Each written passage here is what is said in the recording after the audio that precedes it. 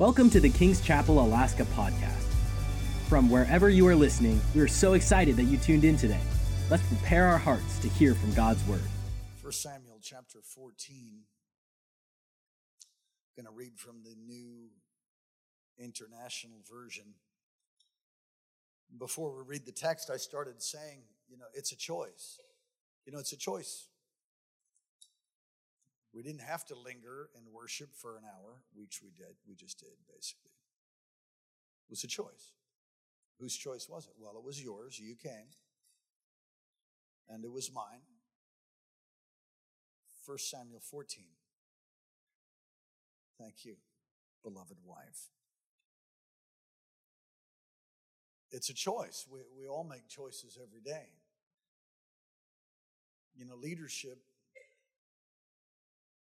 Leadership can either usher in God's presence or shut down God's presence. Leadership, and we're all leaders. You said, no, I'm not a leader. Yeah, you're leading your life, I hope. If you're not, somebody will lead it for you. We all make choices every day to get up and pray and seek His face or not. I made a choice today. I drank black coffee instead of heavy cream and sugar-free vanilla. So I went for black coffee today. But that's not what I did yesterday. Some days I have as many as 10 shots of espresso. That is my max. Not at once.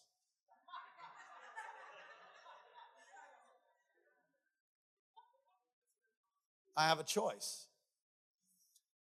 And it's called the glory of man. 1 Samuel 14. We'll read it in a moment. We have a choice. So God speaks to you. God speaks to us through His word. He speaks to us in many different ways. And then you get to choose whether you're going to obey or not. And He doesn't make you do it. I remember early on, and my beautiful mother, who's on the second row, she taught me this. She just taught me to be sensitive to God's voice, and I'm still learning. Is there anybody else that's still learning?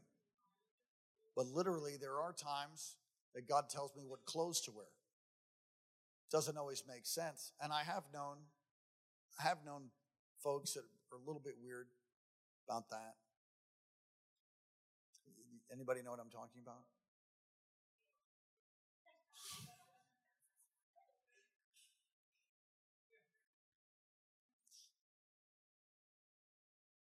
We all have choices. 1 Samuel 14, if you're there, say, ooh. I'm so glad I didn't give you any notes.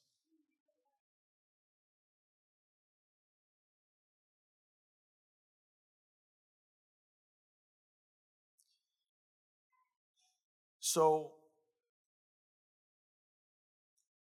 something the Lord spoke to me, and I've chosen this text to preach to you from, is that when you speak to mountains, mountains move. How many of you know that? Okay. But then there are those that seem to stay put. Isn't that irritating? Speak to the mountain, speak to the mountain, move.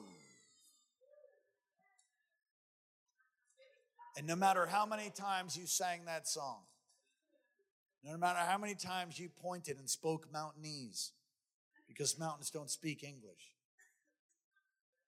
You speak to an inanimate object, speak to things that are immovable. If you have faith the size of a mustard seed, you can speak to this mountain, be thrown up and moved to the sea. And there's all kinds of testimonies, actually, about mountains moving. I'd have to go look at that. I think it's in Fox's Book of Martyrs. There's this first century or second century believer, and he was going to die. And I'm doing a horrible job at paraphrasing. I'll look it up. I'll give you the full story, but enjoy the paraphrase because it's close. So he's going to lose his head unless the mountain moves. And so they gather everybody and they're mocking him and they're saying, yeah, okay, faith is a mustard seed. Go ahead, Junior, move the stinking mountain. Because if you don't move the mountain, you're getting a decappuccino. So he prays, and it's something like, he said, I need to pray, give me 3 hours. So he prays, and there's an earthquake, and literally it moved. And they all fell in awe of God, and great fear hit the place, and there was global revival. I don't know what happened after that, but I mean, he didn't lose his head.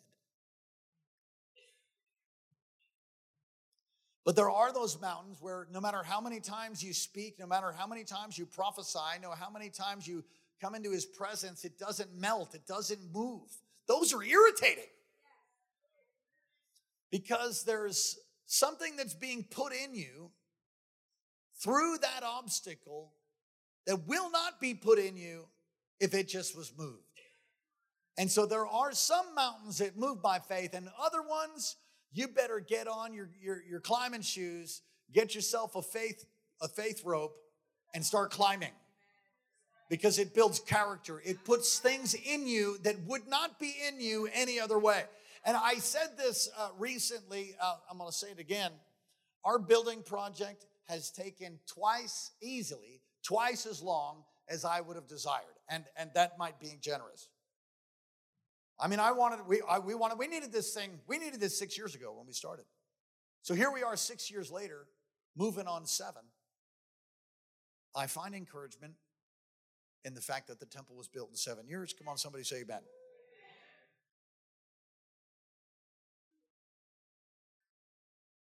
But something has been put in me, and I'm going to go ahead and say this. Something has been put in you. Something has been put in us. It would not be there had we not climbed that mountain. And if you think the enemy just wants to roll over and have a big old church full of thousands of people witnessing to everybody and a great revival, if you think he's all down for that, you're mistaken. And so there's obstacles and there's mountains that you have to climb. The story is this ancient story of Jonathan. I've preached from numerous times before. Find verse 1 of 1 Samuel 14. One day, Jonathan, son of Saul, said to the young man bearing his armor, "Come, let us go over to the Philistines' outpost on the other side." But he did not tell his father. I think he thought forgiveness is better than permission right there. His father had already caved to public pressure. His father was a man pleaser. His father was in fear, and all of Israel was in fear. And some young man named Jonathan wakes up and says, "You know something? Skip this, man. I'm going to do something." Has anybody had a moment like that where it's just like somebody needs to do something and you grit your teeth and charge no matter what the cost? I have some fellow beekeepers in the room, so I'm sure there's a better way than what I just did. But I harvested all my honey, and that was very exciting. And then I went to feed one of my hives with sugar syrup. So I won't get into all of that. Preparing 2 of my hives to make it through the winter. So I'm out there with about 6 gallons of sugar syrup, and I have a bee veil on, some blue jeans, a heavy denim shirt, and I use gloves this time of the year. Mostly during the middle of the summer when the flow is on. They're very nice. But I just ripped them off of all their honey. Yeah. So they're not so nice. But I'm figuring I'm good. I got it. I go to this hive and I pull the first box off. I have a unique way of putting sugar syrup on, and basically I've got to put sugar syrup on the bottom. There's a lot of people do different techniques. I lift the first box off, And it sounds like a 454 big block. Well, I mean, it's semi-intimidating. I'm like, whoa, that's intense. So I put that box down. I pick up the second box, which is bubbling with bees. Thousands. I don't know how many in a box. How many in a box, Rick? 60,000 approximately in one box. Okay, so there's four boxes. Do the math. Again, administrative people, you can do the math and you can give me the list of the announcements. Amen. So I pick up the second box and literally, I don't know, it's probably 40 pounds plus. It's still got some honey bars in it. And anyway, it shakes violently. I pick it up. It shakes violently. And all of the bees, all of them empty the hive and attack me. No problem. I've got bee equipment on. They can sting through in the fall, like it's fall, by the way. In the fall, I'm convinced they can sting through anything. They hit me, a unified attack on the honey thief.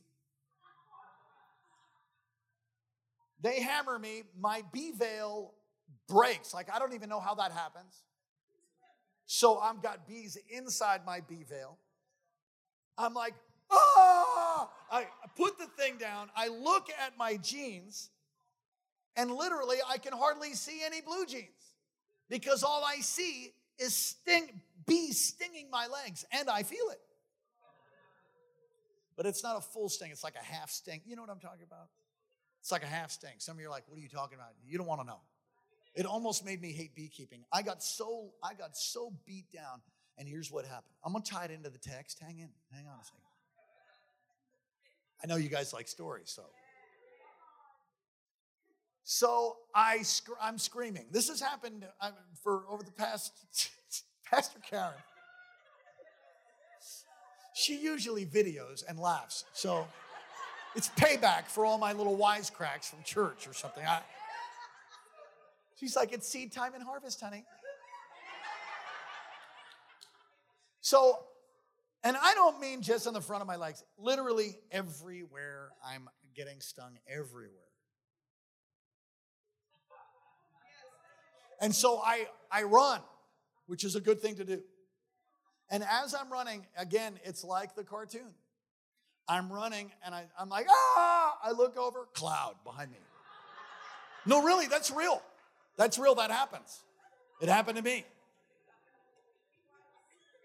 All I can think is, I can't, even if I kill all the bees that are on me and stop them from stinging me, that's not even a drop in the bucket to what's chasing me. It's not even remotely close. There's only probably hundreds or a couple thousand. We're talking tens of thousands of bees blacken the sky. Does anybody know what I'm talking about? Okay. All I can think is, put on your other suit. So I got my suit while I'm getting stung, and my bee veil's broken, and I got stung in the lip and stung in the ear, and I'm getting stung everywhere. And I put my other suit on top of my clothes because I figure now they can't sting through 2 layers of fabric, which is true. And then I figure once I get my suit on, I can kill all the ones that are stinging me, and it's going to be all right. So, no, it worked. It worked out. And then I got to this place where I was under control. I was just getting stung periodically, as opposed to full sting all the time. You know, and then I got like semi-PTSD right now. It's terrible. It's worse with hair. Way worse. Way worse. Gets caught in your hair, and you just wait to get stung, and you wait, and finally it gets you. I don't have that problem.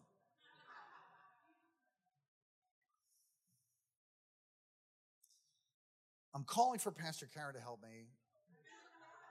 She's doing something else.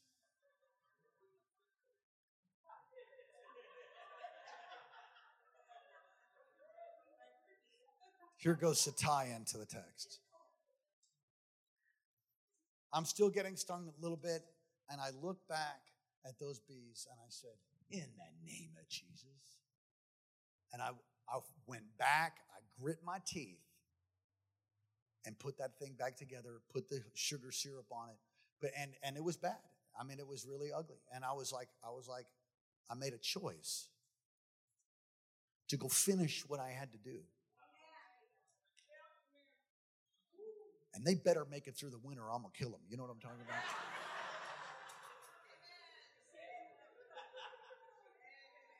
Jonathan wakes up one morning. He wakes up and says, that's it. Somebody needs to do something about those ugly, uncircumcised, and I love how he says that in Scripture, those without covenant is what that means. The uncircumcised Philistines. I'm going to go and deal with them. He goes to the Philistine camp. Well, it's an amazing story. Come, let us go over to the Philistines' outpost on the other side. But he didn't tell his father. Look at verse 2. Saul was staying in the outskirts of Gibeah under the pomegranate tree, chilling, eating pomegranates. There were about 600 men, among whom is some guy I can't pronounce, and he was wearing an ephod. He was the son of Ichabod's brother. Does anybody know who Ichabod was? Ichabod is the guy that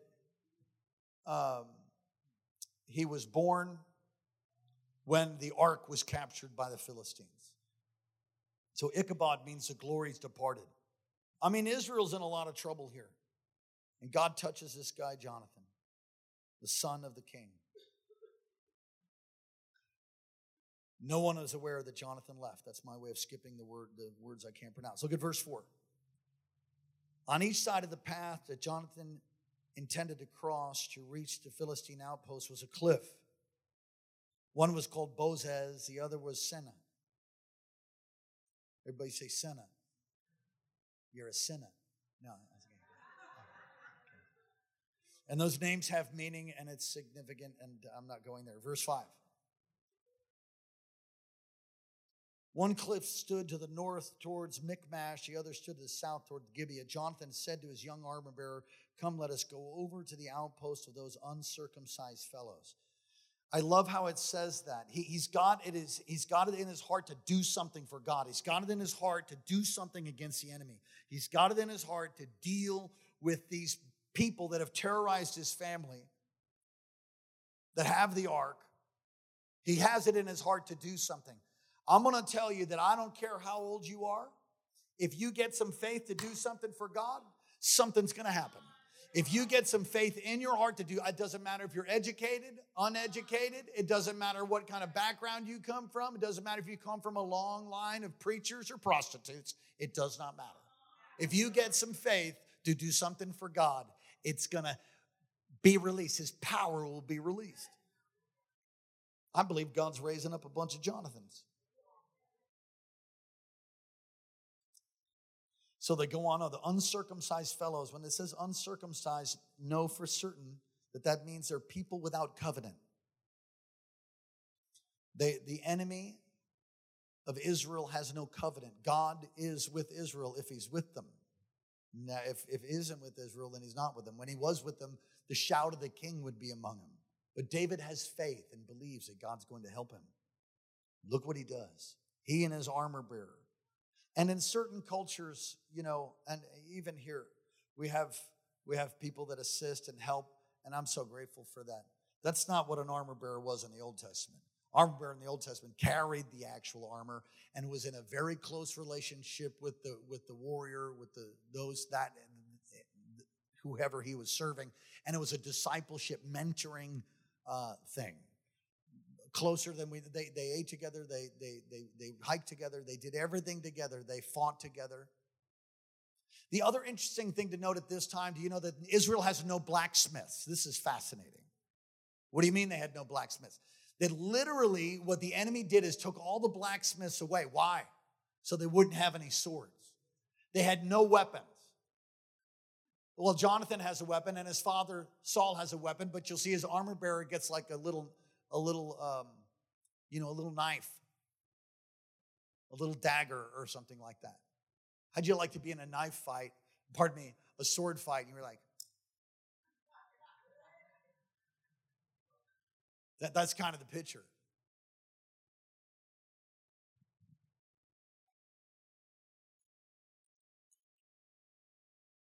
Jonathan said, verse 6, to his young armor bearer, come, let's go over to these fellow uncircumcised fellows. Perhaps the Lord will act on our behalf. I love that. Nothing can hinder, you should underline this, nothing can hinder the Lord from saving, whether by many or by few. The battle does not go to the strong. The battle does not go to the wise. The battle does not go to the wealthy. The battle does not go to the good-looking. It doesn't go to the ugly. The battle goes to the Lord. And whoever walks with the Lord, fights with the Lord, that's who the battle goes to. Doesn't go to anybody else. So it's not by many. It's not by few. It's by those who are in covenant. All that you have in your mind, his armor bearer said. What a joy. It's a joy to work and serve with people that are like, let's go. That's who you are. I want to say thank you. You're like, let's do it. Build that crazy building. Let's go. When I first got here, we did a thing called Hell House. We were written up in the newspaper, and they called us Brackenites. No, seriously. Which is sort of cute because of the Brennanite thing that was happening really strong back then, 15 years ago. Some of you know about that. Others of you, don't worry. Just move on, serve God. Come on, somebody say serve God. I remember at that time somebody said, hey, Pastor, I'm going to shave my head too. I said, please don't. Why not?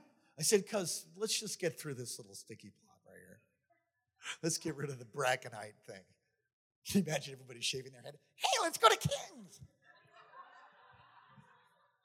I'd go get a toupee. That's what I'd do right away. I'd lay hands and grow hair. What a joy to work with people that are like, let's do it. That's what his armor bearer says, let's go. Come on, someone say, let's go. And you need to partner with people that have a let's go in them. Partner with people that are willing to do things for God that don't make sense. It made no sense for them to do it. And yet his armor bearer said, let's go. Come, we'll cross over towards the men. Look at verse 8. If they say to us, wait there, we'll come to you. We will stay where we are, and we will not go up. But if they say, come up to us, we will climb up, because that will be our sign.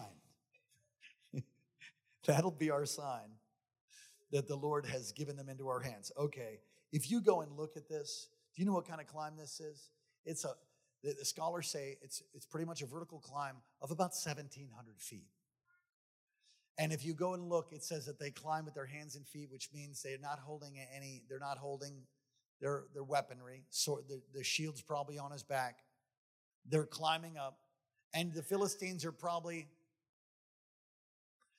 pouring chamber pots over them. That's a specific term to not be crude. If you don't know what that is, go and Google it. They'll probably have things. No, don't Google it. Don't. I think that the uncircumcised Philistines are throwing things or pouring forth certain kinds of water onto their head. You know, I think and they have to go, does anybody, 1,700 feet? Okay, so this one guy says, no, it's 1,400. Whatever. I remember doing the Shaswang Gunks in New Paltz, New York, 400 feet. 400-foot cliff that we would climb with ropes and all of that. They had to climb up by hand. Let's just call it 1,000, all right? 1,000 feet. Do you know how hard that is? And by the way, strategically, if you're approaching somebody, strategically, in a fight, military strategy, the person who has the high ground is clearly going to win. This is like the stupidest fleece ever. Can you imagine the armor bearer? All right, if they say come up, we're going to climb up. What? We're going to climb up the cliff. If they say come up to us, and then we'll know. That'll be our sign that God's with us. He's like, seriously? And they climb up.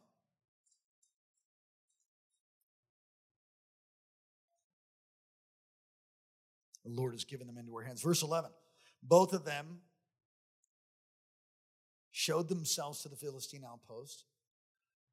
Look, said the Philistines, the Hebrews are crawling out of their holes that they were hiding in, the men of the outpost shouted to Jonathan and his armor bearer, "Come up to us and we'll teach you a lesson." Jonathan said, "Woo, yeah!" Doesn't really say that, but it kind of seems like that to me. He said, "Climb up after me. The Lord has given them into my hand." You know the armor bearer is like biting his lip or something. Jonathan climbed up using his hands and feet, so he's not guarding from any rocks or anything is being thrown. His armor bearer right behind him. The Philistines fell before Jonathan, so he gets to the top and he enters the battle. And his armor bearer followed and killed behind him. In the first attack, Jonathan and his armor bearer killed some 20 men in an area of about half an acre. Look at verse 15. Then panic struck the whole army, those in the camp and in the field, and those in the outposts and raiding parties, and the ground shook. What happened to the ground? There's an earthquake. What are you saying?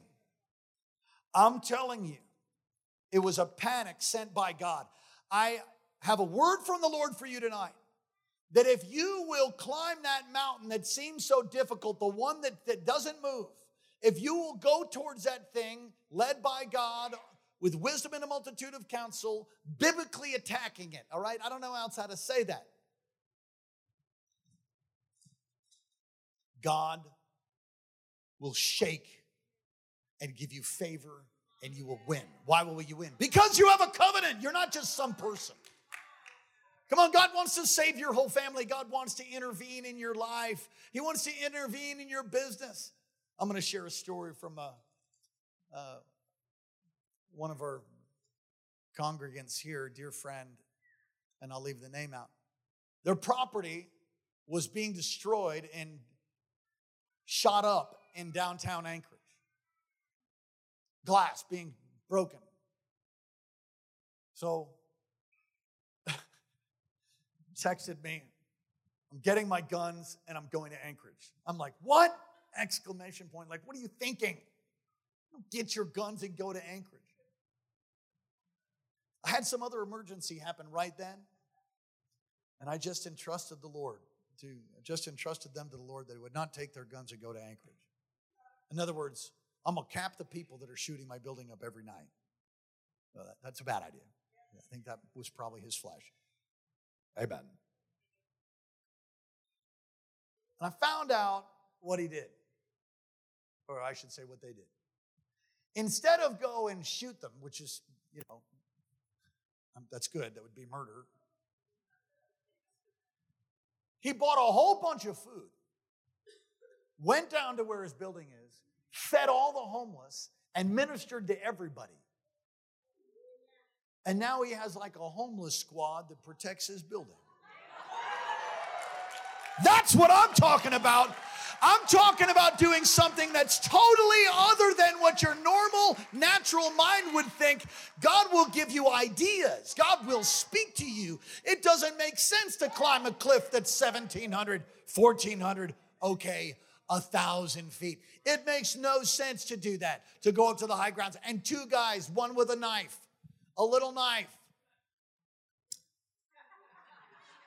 one sword, 20 guys, trained soldiers. But they had a word from the Lord. They put a fleece. Let me just tell you this about fleeces. I don't really so much believe about fleeces. I don't believe in fleeces so much. You know what I mean? You don't know. Okay, so the whole fleece thing, I'm going to put a fleece out before the Lord. Some of you guys that have been in the way a long time understand clearly what a fleece is. It comes from the story of Gideon. And so the angel talks to Gideon, and Gideon's not sure it's God, and he's a little concerned. So he gets a piece of fleece, which is lamb's wool. And you go read it. It's in the book of Judges. And he puts it out, and he says, "Yeah, when I wake up in the morning," again, I'm paraphrasing, "if there's water all around and the fleece is dry, I'll know." Well, that happens, and then he does it in reverse. If I wake up in the morning, the fleece is wet and the ground is dry. So God does all of those things. It's like, oh my gosh, it's God. And so when you hear, "I'm putting a fleece out," that's what that comes from. That's where that comes from. Okay, I don't really believe in doing that. Let God speak to you. Okay, let me say this, though. I do believe in signs. I do believe in God confirming. I do believe in God giving me a sign and speaking to me. And here's what I found. Signs always come to the faith-filled, but they never come to the doubter. So when you're looking for God to confirm what he said to you in your heart and you start moving forward, baby, you're going to see some water up on that fleece. But if you're like, well, I don't know, I ain't doing that. I ain't doing that. I ain't going to, unless, he shows me a sign. And yeah, you don't get any. God will always release a sign to the faithful. To someone's full of faith moving forward, you always get signs. Someone's full of doubt, many times you don't. And of course, God can override that because he's God and he can do whatever he wants to whoever he wants to anytime he likes. Amen. That's a definition of sovereign. He does what he wants, when he wants, to whoever he wants to.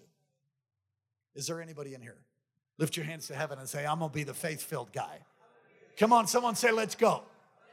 Come on, I'm going to take my mountain. Say it. Come on, I'm going to climb my mountain. I'm going to obey God. Give him praise in the house of God right now. All right. Let me give you a few things here. And what's fascinating to me is that his step of faith basically was a catalyst to release the power of God. And I want to tell you some of the things that I've heard just about our step of faith with our building. And it has been. It has released courage to those who want to build. It's released strength. It's like it shook the ground somehow. And God gets all the praise. That's for certain. Because we're really not quite sure how any of it's happened. We just pray, obey, cry out, fast, pray, do it over again. Give, serve, do everything we know to do. Jesus, help us, help us, help us, oh God. Help us finish, move in with grace, grace, shouting. I'm going to tell you that first service, I'm going to be piled up. I'm going to pile up, weeping up in the front. I weep regularly about it anyway. You should see the place. It's amazing. No, you didn't get what I was saying. It's amazingly beautiful. Beautiful. Let me give you a couple things here. What made Jonathan a catalyst is he had a desire to do something for God. You want to take notes? Write that down. Number one, have a desire to do something for God.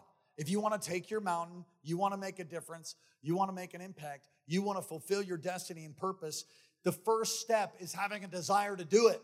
Just having the desire.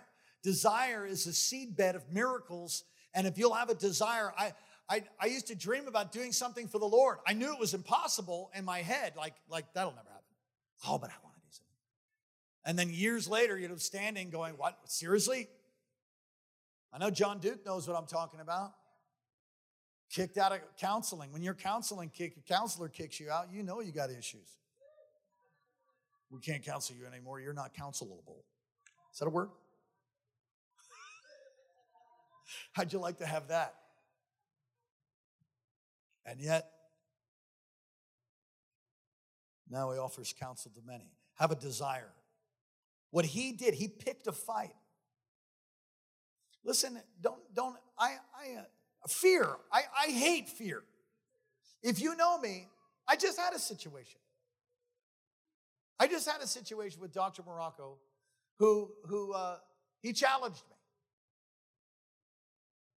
And when he challenged me, it's kind of like, well, that you probably can't do that. I said, excuse me?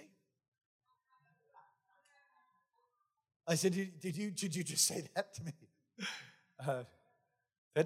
That's like a straight picking a fight for me. When somebody says, I can't, okay, I can let it go if it's the flesh, and I can let it go if it's a competition or whatever. I can let it go most of the time.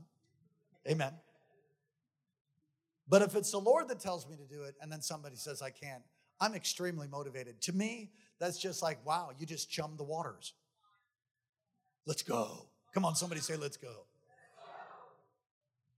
He had a desire. He picked a fight with the Philistines.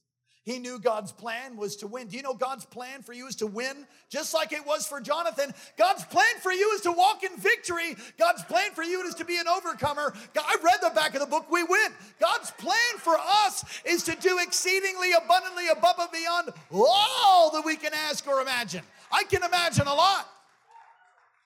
Get that in your mind. God's for you, not against you. He's not angry. He's not angry at you. He made a way through his son. And Jonathan knew that. His thought was, man, how can I beat these uncircumcised fools? Not, how can I protect myself? There are I almost said something and got myself in trouble. Woo, James at work right there. The man who's in control of his tongue is in control of his entire being.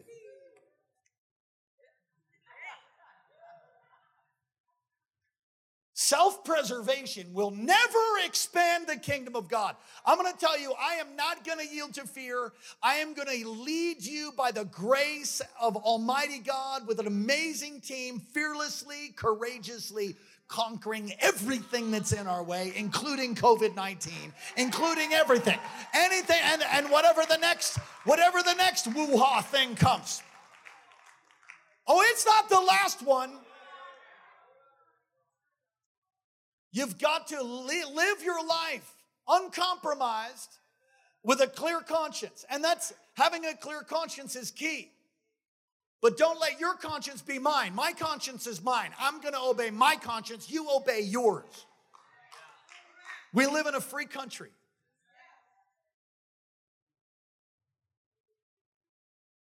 I'm so close.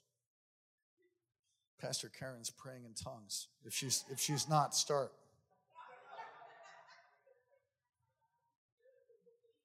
We better move on. But I just want to say one more time. Self-preservation is the enemy of the kingdom. If you're constantly trying to protect yourself, you will never charge hell with a water pistol if God calls you to. You will never go up the mountain with the fire and the knife if you're trying to just protect your little world. And let me just tell you that most Christians are trying to protect their little kuleana. That's Hawaiian word for stuff. Trying to protect their things so that nobody takes it. I got news for you. They'll take it eventually.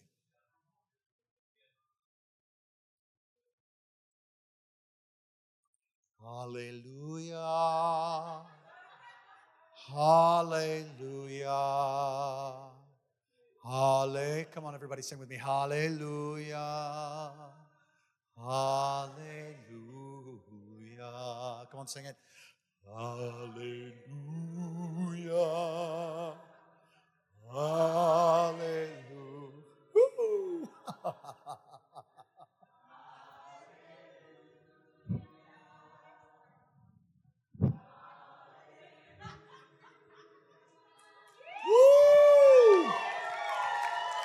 Come on, say, I'm not going to yield to fear. Say it. I will not yield to fear. Say it again. I will not yield to fear.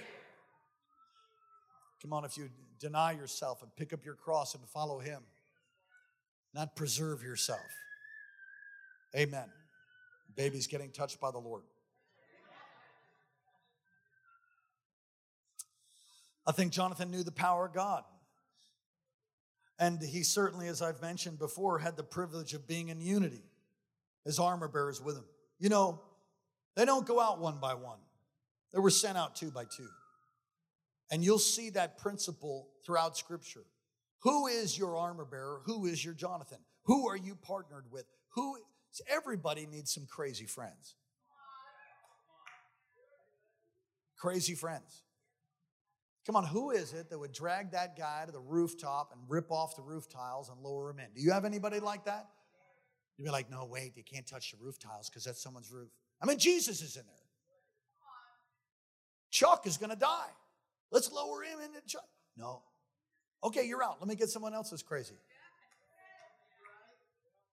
That was wrong because it was personal property. They never should have broken into the roof. There's a higher law at work sometimes. That's what I quote when I'm speeding to my wife.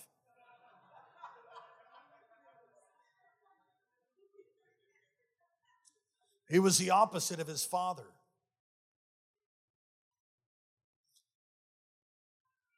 You know, I love my dad, and I respect him deeply.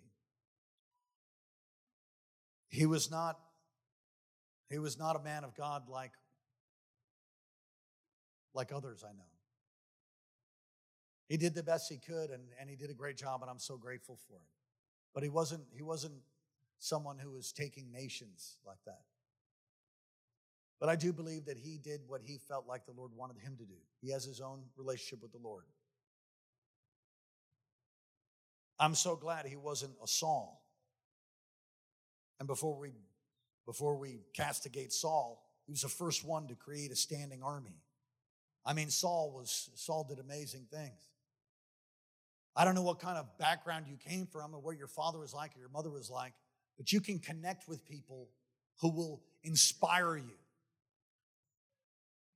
and fire you up and feed you. Come on, you're on Wednesday night, the church is packed to capacity on a Wednesday night. I'm not going past 9 o'clock, so just, unless, of course, I do. Get with people that inspire you. And for God's sake, fathers, don't be Sauls. Model what it is to be a man of faith. Model what it is to be a woman of faith, Mom. All right.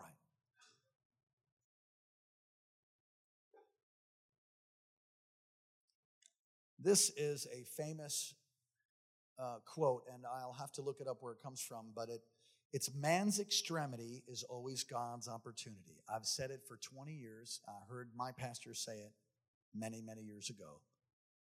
Man's extremity is God's opportunity. I want you to say that. Man's extremity is God's. Extremity means whatever extreme thing you're facing, you're in, is an opportunity for God to turn that thing into the greatest miracle you have ever seen. Your problem is a springboard to propel you into greater faith. Quit looking at every wind and wave. Quit belly aching. Then looking at all the molehills. You know what? It was a mountain for me years ago. I look at that thing, the problems that were just so enormous many years ago. Now they're like, walk right over that thing. I was almost frozen and crippled by this giant mountain. That mountain now is a molehill. And so here's what I've found. Get near people that have overcome. Get with people.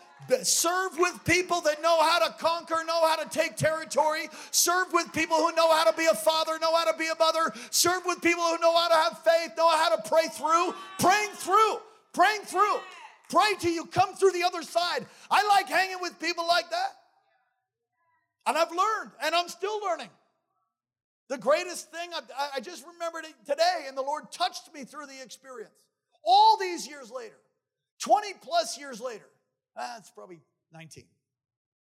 We buy this shopping center in Oahu.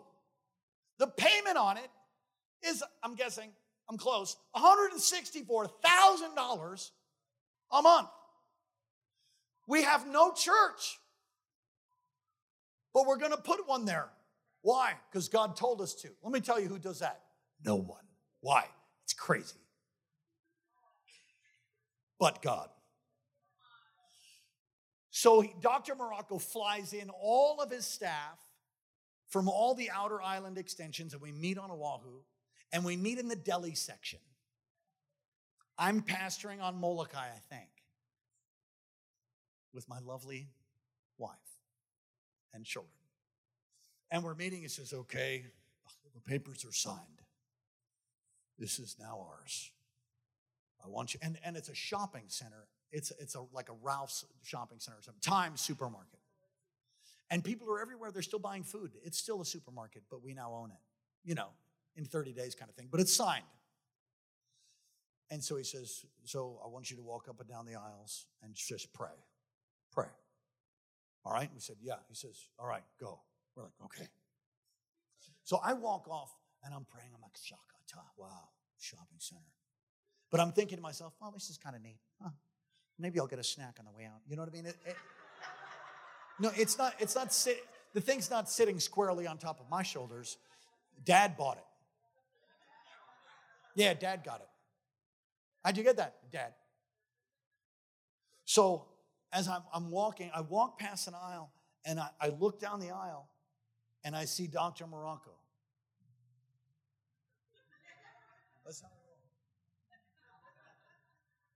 He's about 25% down the aisle, and there's nobody with him. And I thought, as I see him, I stop, and I'm like, wow, Dad, I wonder what it's like to put everything on the line. We all knew everything was on the line, but it's not on my line. I'm good. My wife loves me. If it doesn't work, I'll be okay. But it's totally on him. And I looked, I thought, dude, that looks like some weight. Like I could almost see it in the spirit. So I hustle up next to him, and I'm walking with him. We're walking together. I'm like, hey, doctor. He's all, shut up. What? I said, just want to know, how you feeling right now? He says, that's irrelevant. I'm like, listen to that. How you feeling while you're climbing your cliff? It's irrelevant. How you feeling while you're coming up on 20 people, insurmountable, and how you feeling as the armor bearer?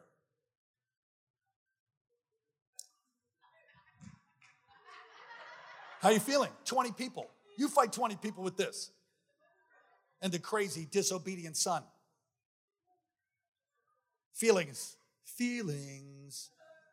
Something more than feelings. I don't remember the rest of the song. My God, what's going on around here? He says, that's irrelevant. He uses a line from Star Trek. That's irrelevant. We are engaged. That's what he said.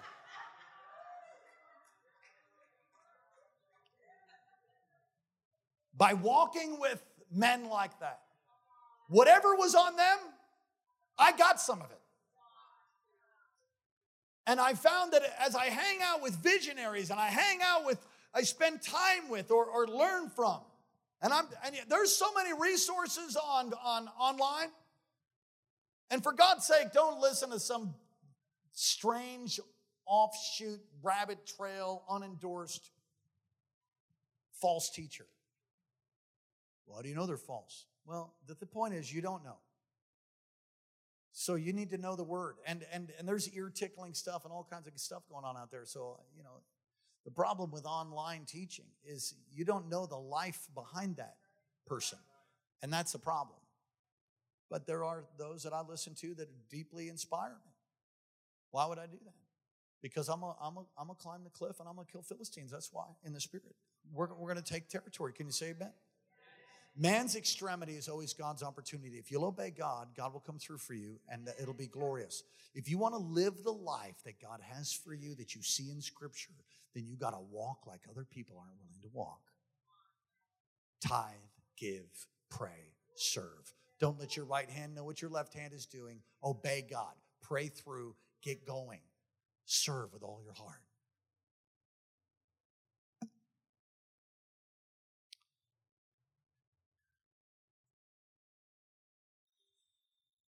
I want to say this one more point and then we'll wrap this. If I could have keys, please.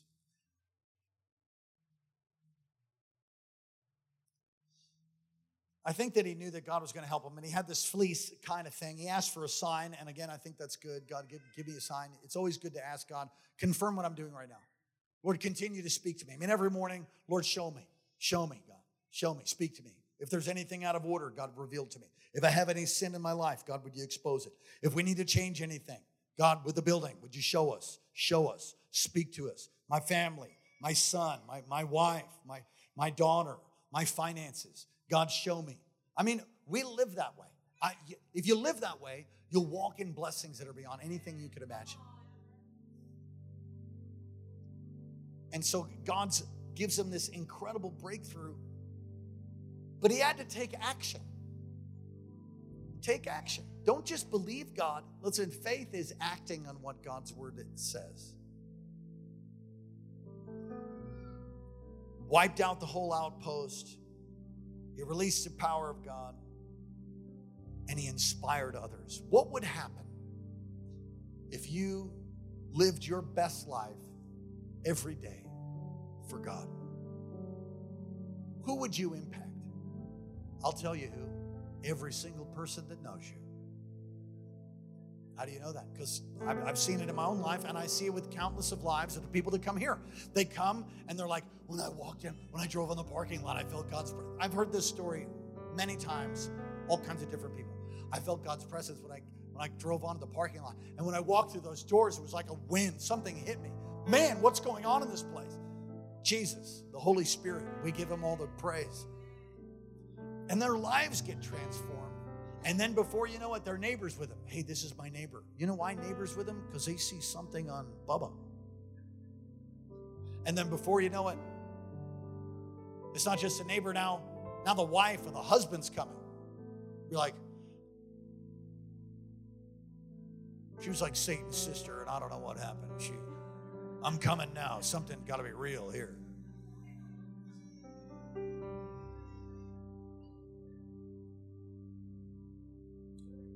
I'm coming because he was Jack the Ripper, and he is just the greatest man now. Over and over and over, you are an inspiration. That is God's plan. You're to be an inspiration to everybody that knows you. When they look at you, they go, whoa, must be God. Because I remember them. They were just messed up. They were toe up from the flow up. But look at now.